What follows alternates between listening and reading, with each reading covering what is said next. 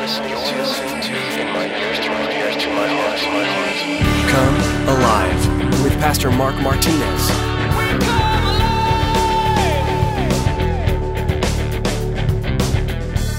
You go to an all-you-can-eat buffet so you can continually load up and load up. I've heard people say, well, I pretty much get whatever I want there. Well, who goes to a restaurant and orders what they don't want? I mean, if you do that, you might as well stay home and eat what your mom cooks for you. But don't we all go and order what we want? Well, you don't get enough. Really. And then we treat life like that.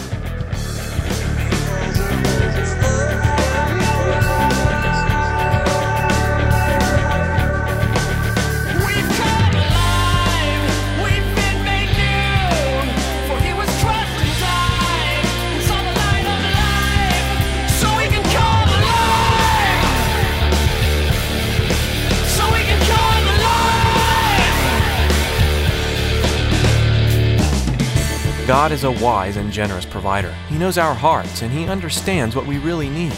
As we try to live a life of faith relying on Him, it is tempting to get greedy.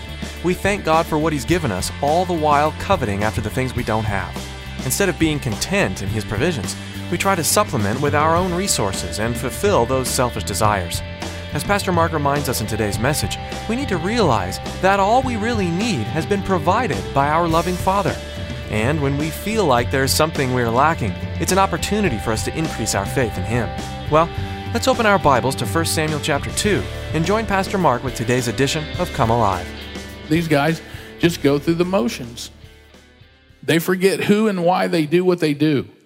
They forget who they do it to and why they're doing it. Church, is that you? Is that us as Christians? Do we just kind of, oh man, cool, we're going to go to church so I can feel good today. And, it's my obligation, the Lord will look down and He'll look favorably. Hey, really? If you think like that, maybe we could plug you in over to the children's ministry and you can start learning the real lessons and working your way back up into where you need to be so you can really understand what the Bible says. I mean, do we really think that? Is that it's an obligated God? It's like, yeah, He wants us to fellowship, but it's more than just the fellowship. He wants us to serve. It goes back to a lot of times we get caught up into, I want to serve people. I want to serve a ministry. I want to do that, and it's not. No, you don't. You can't. Your relationship, it needs to be you're serving the Lord. Doing it to the Lord first and foremost. And then you can serve people in the right way. Then you can serve a ministry in the right way. And it just kind of unfolds at that angle and that level. It works from Him, our Lord and Savior, Jesus Christ, first and foremost, serving Him as to who He is. I mean, when was the last time you had a best friend die on a cross for you? Anybody? Raise your hand. Anyone? I don't see any hands going up. But we all should raise our hand and say, well, it was 2,000 years ago. His name was Jesus Christ. We've all had that best friend. But what about the best friend in high school? Anybody ever had one just, hey, dude, you've been blowing it and somebody's going to try to kill you for it, but I'm going to go ahead and take the hit for you. Anybody ever have anyone do that? I mean, it's like, and who are we to just kind of, I'm just not going to do my best anymore. It's like there's other people out there that are suffering, that are hurting. And so we tend to forget why we do what we do. We just kind of start doing it. It becomes emotion. Maybe it's emotional for us. It makes us feel good. And there's nothing wrong with feeling good, but make sure it's for the right reason. Make sure when you finish serving and you're doing things to the Lord, that when you sit back, you're like, oh, Lord, man, I gave you my best. I know my best isn't like way up there, but I gave you my very best. I did all that I could. Lord, thank you for the opportunity. Remembering who He is and what He has done for you and why you get to do what you do. Because, if it's just going through the motions, I'm sure there's some club out there. There's a club out there that will allow you to do the same thing. If you really love to serve people, work in a restaurant. You'll get some tips and make some money for it. But serving people in a bigger in a better way, saying, hey, man, you know what? The Lord loves you. And these gifts that we give to you, they're not from me. They're from God. He put that on my heart to bring these to you. Or maybe you just drop them off on a door and you knock and you run. A little note from God. That'd blow somebody's mind. See, Maybe you grew up in church and you heard all this before and it really means nothing to you, or you're just going through the motions. Familiarity breeds contempt. Familiarity should breed consideration, because if you really hang out with God that much, then you should really consider what happens here at church, what happens in your daily lives, him working around you. What happens in the lives of these two supposed men of God is that worship becomes a farce here at this town called Shiloh. These guys were not close to the Lord. They didn't know God, but God knew their heart. And how tragic that these words would describe spiritual leaders of God's people. When we look at verse 12 again, now the sons of Eli were corrupt. They did not know the Lord. Remember that one verse? Depart from me, for I... Who didn't know who in the two verses? They didn't know God, but in the verse that we read in Matthew, depart from me, because I never knew you. You ever ask yourself when you see that, and you're like, how would Jesus know me? How would he know me? It doesn't say depart from me, those who you don't know me. It says, because I don't know you. How would Jesus know who you are? How would I know you? How does anybody know anyone? You meet them. You introduce yourself. I made a new friend this week. How did I know him? I hung out with him. Asked some questions. Got to know where he stands. What he likes, what he doesn't like. Now, I don't know his favorite color yet, but hopefully I will one day. I don't really think I even know my wife's favorite color. Is it blue? No, it's not. I didn't even know her eye color on our what was that party they gave us? Couple shower. They were like, "What's her eye color?" And I'm like, "Green." I never was that close to her face to look. Maybe I was. I don't know, but I didn't know her eye color. I didn't. Those things really, I'm not, hey, that's who I am. I'm not that kind of touchy-feely, oh, man, my eye. I know they're blue now. I still don't know her favorite color. I know who her favorite guy is. Back to the subject. But how do we know each other? We hang out. We talk. We have interaction. Do you have interaction with Jesus, or is this it? You show up at a place where they talk about him. Oh, what if your marriage was like that? Wouldn't that be weird? I mean, you just show up at your house and let's say me and a bunch of my buddies come and we gather around in my living room and we're swapping stories and hanging out. And I'm like, oh, wait a minute. Let me tell you about my wife. And she's in a room. I got her in a really big room. It's just, she decorated it however she wanted, or I had somebody do it for her. Nice and fluffy. Her favorite colors are in there, blue or whatever it is. Pink, black, I don't know. Black is her favorite color. That's what it is. Anyway, and so we talk about her. And I talk about her, and I talk about how great my wife is and how awesome my wife is and all the great things that my wife does. And then, I'm like, man, check out the song I wrote for my wife. And I sing, and you guys, my guy buddies, we all join in singing how wonderful and how great my wife is. And they're like, man, that's a cool song. I should write one for my wife like that. And then, it's like, okay, well, let's go. And I leave her in that room and look at her and like, hey, I'll be back next week, talk about you some more and sing about you some more with my friends in a big room. Is that what we do at church? We just sing and talk about the one we're supposed to have a relationship with, and we leave from week to week and really never interact and never have an intimate conversation with. I mean, would we treat our wives and husbands that way? Hopefully not. And these two men, supposed men of God, they got this worship that is so weird.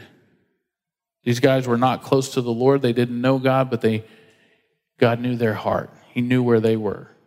And it's a very tragic word to describe these leaders. So many Christians just go through motions or do their own thing, and these guys had a standard. They had to do it a certain way, because in the book of Leviticus, we see that there's some outlines, and we'll look at some of those. But like them and so many of us, we just kind of do things our own way and figure, oh, well, you know what? Here it is. And we do. There's a standard we're called to live up to as Christians. And the fruit of not knowing God often is boredom in worship and immorality in personal life. If you really don't have a real, true relationship, all these things are easy to creep in. Our minds begin to wonder and think about debased things. But there's hope, because peppered throughout these verses that we're looking at today, actually before a sin is mentioned, guess whose name comes up? Samuel. Samuel's mentioned. Look at verse 11. It talks about the child, Samuel, ministering.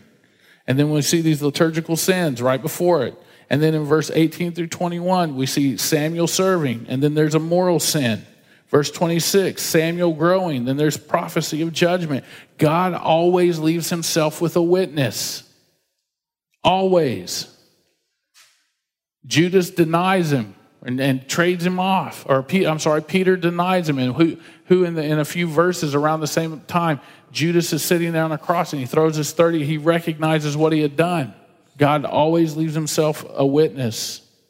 God's at work providing for new godly leadership for his people when the old gets old and starts to do the wrong things. You know, it's often you see where people are like, man, I really want to be used by the Lord. And it's like, okay, cool, man. Be used. Jump in. Both feet. Get in there. Get wet. And yet there's some kind of hidden, horrible sin. Growth seldom makes noise. You know that? You ever hear a tree grow? You ever hear your children growing taller? Growth seldom makes any kind of noise. And so here God was growing his new leader, kind of silently. All Israel suffered under these arrogant guys, cynical, immoral priesthood. They heard that. Clergy who savored the prime cuts over teaching godliness. They wanted intercourse with the women at the door of the temple rather than intercession. And it seemed that there was no hope for improvement. But in the middle of it all, in the center of this whole big thing, God kept whispering, don't forget Samuel. Don't forget Samuel. He reminds us over and over, here's Samuel. In your own life, maybe there's something weird going on, and is he whispering to you, hey, don't forget me. Don't forget me. Do you hear it? See, God always provides for the next moment, even in the middle of the darkest moments. Look at verse 13. And the priest's custom with the people was that when any man offered a sacrifice, the priest's servant would come with a 3-pronged flesh hook in his hand while the meat was boiling. And then he would thrust it into the pan or kettle or cauldron or pot, and the priest would take for himself all the flesh hook brought up.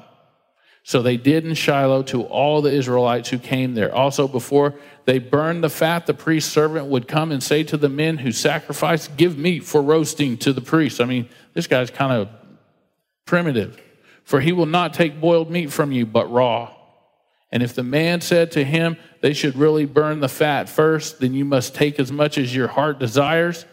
He would then answer him, no, but you must give it now. And if not, I will take it by force. Therefore, the sin of the young men was very great before the Lord, for men abhorred the offering of the Lord. So here, a worshiper would be cooking his portion of a peace offering for the post-sacrificial meal he and his family would enjoy together. They would be cooking this up, and they'd be like, man, this is awesome, man. Me and my family are going to sit down, and we're going to have some of this roast, and it's going to be great. And all of a sudden, here comes this guy with his little 3-pronged barbecue fork. And whatever was brought up, that servant would cart away to the priests.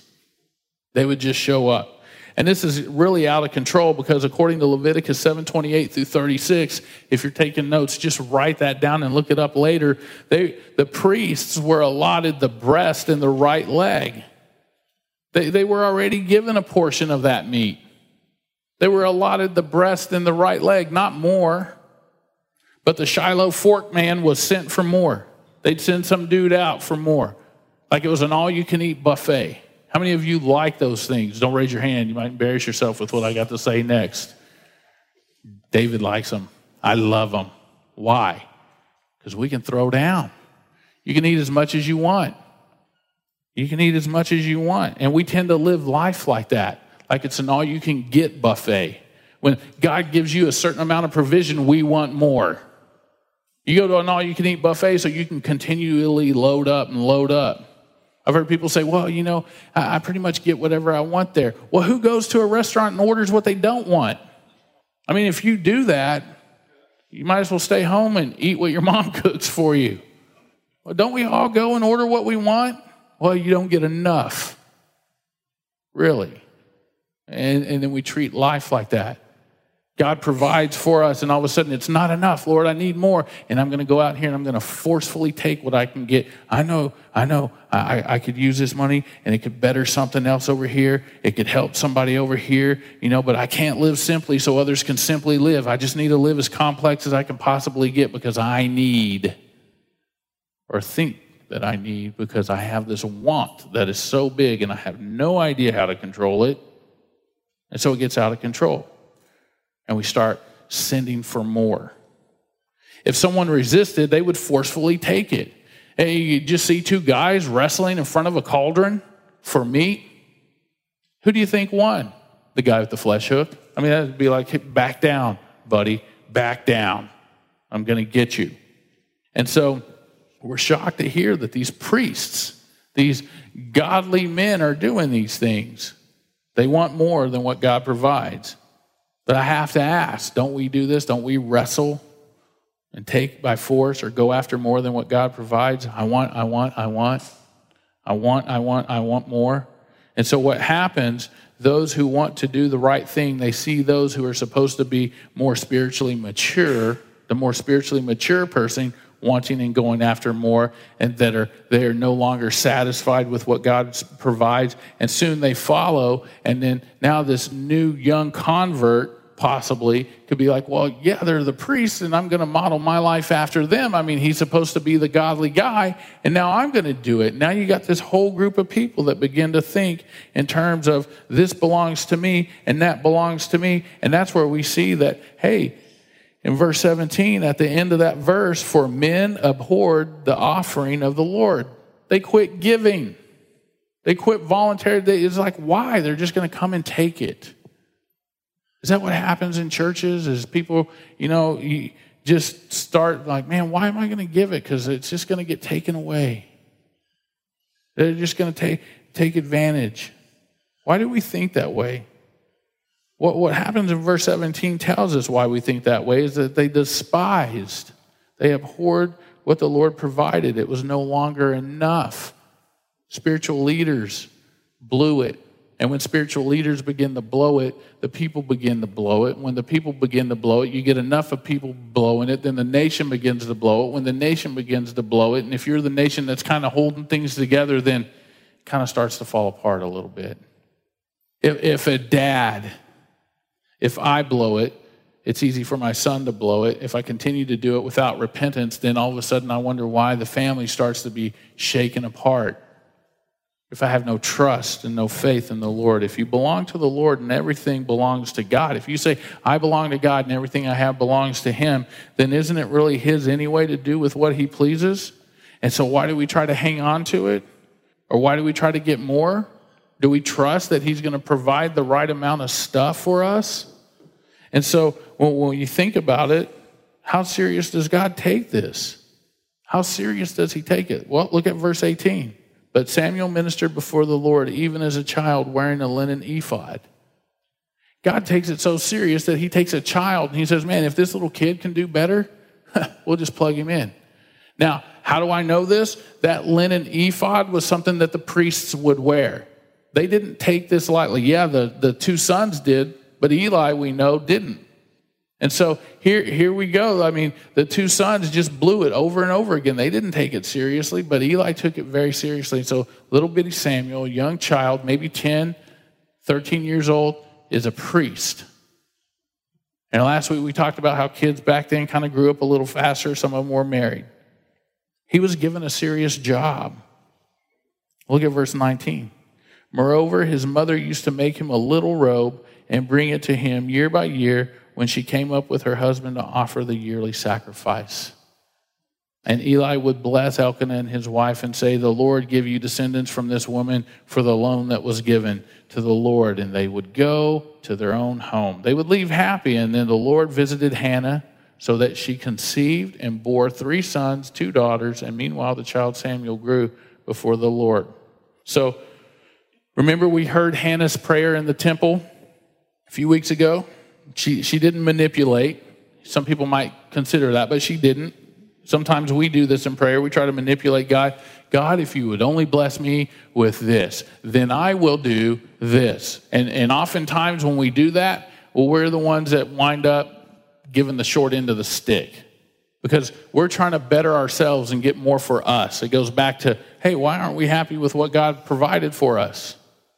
If He's provided this, we should be blessed with what we have, yet we want more.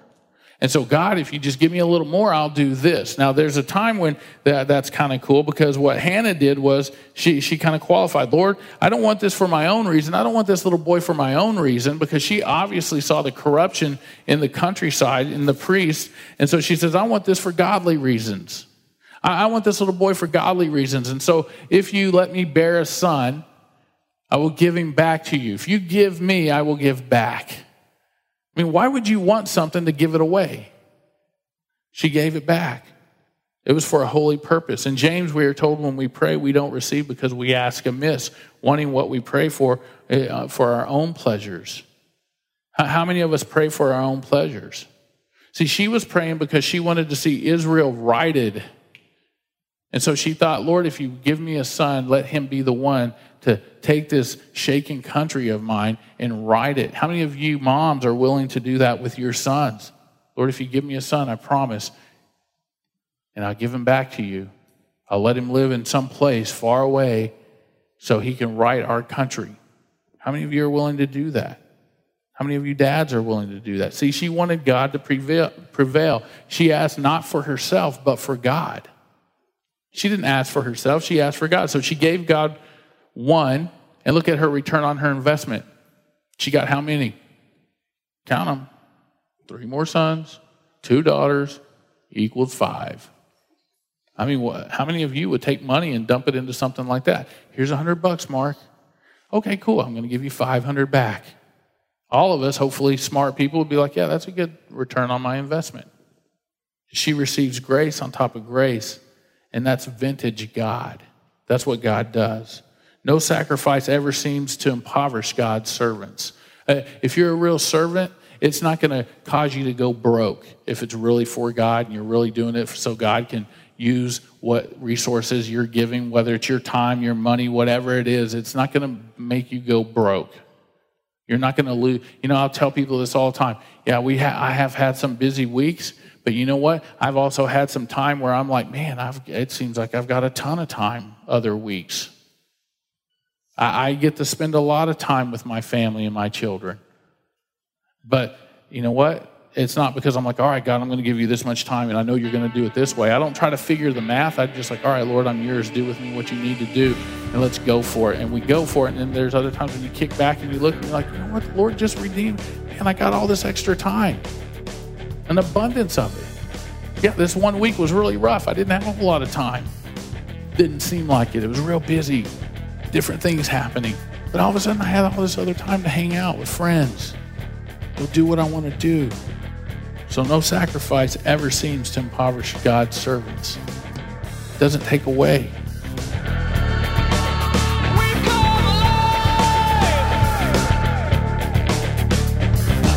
We're so glad you tuned in today to Pastor Mark's teaching here on Come Alive. Pastor Mark has been walking us through the Bible verse by verse, chapter by chapter, unlocking the blessings, truth, and love found within its verses. We know that reading God's Word can be difficult to squeeze into your schedule sometimes, so having something to listen to instead can help. With that in mind, we'd like to let you know about our Come Alive podcast. We've made Pastor Mark's messages available to you for free so that you can take them with you on the go, making hearing the Word so much more convenient. Search for Come Alive on iTunes or on Google Play and subscribe to have a notification sent to you as soon as we post new editions. Thanks again for tuning in today to Come Alive. If you'd like to learn more about this ministry and the church behind it, please visit us online at comealiveradio.com. If you're living in or near Katy, Texas, we'd also like to invite you to come see us in person at Calvary Chapel, Katy. We're a laid-back group of Jesus followers, and we love inviting new people to come join us in seeking the Father and praising His name. Find service times and directions to our church when you visit our website, comealiveradio.com. That's all we have time for today. We pray you continue to find Jesus through His Word and in everything you do. Join us next time for another in-depth look at the Bible, right here on Come Alive.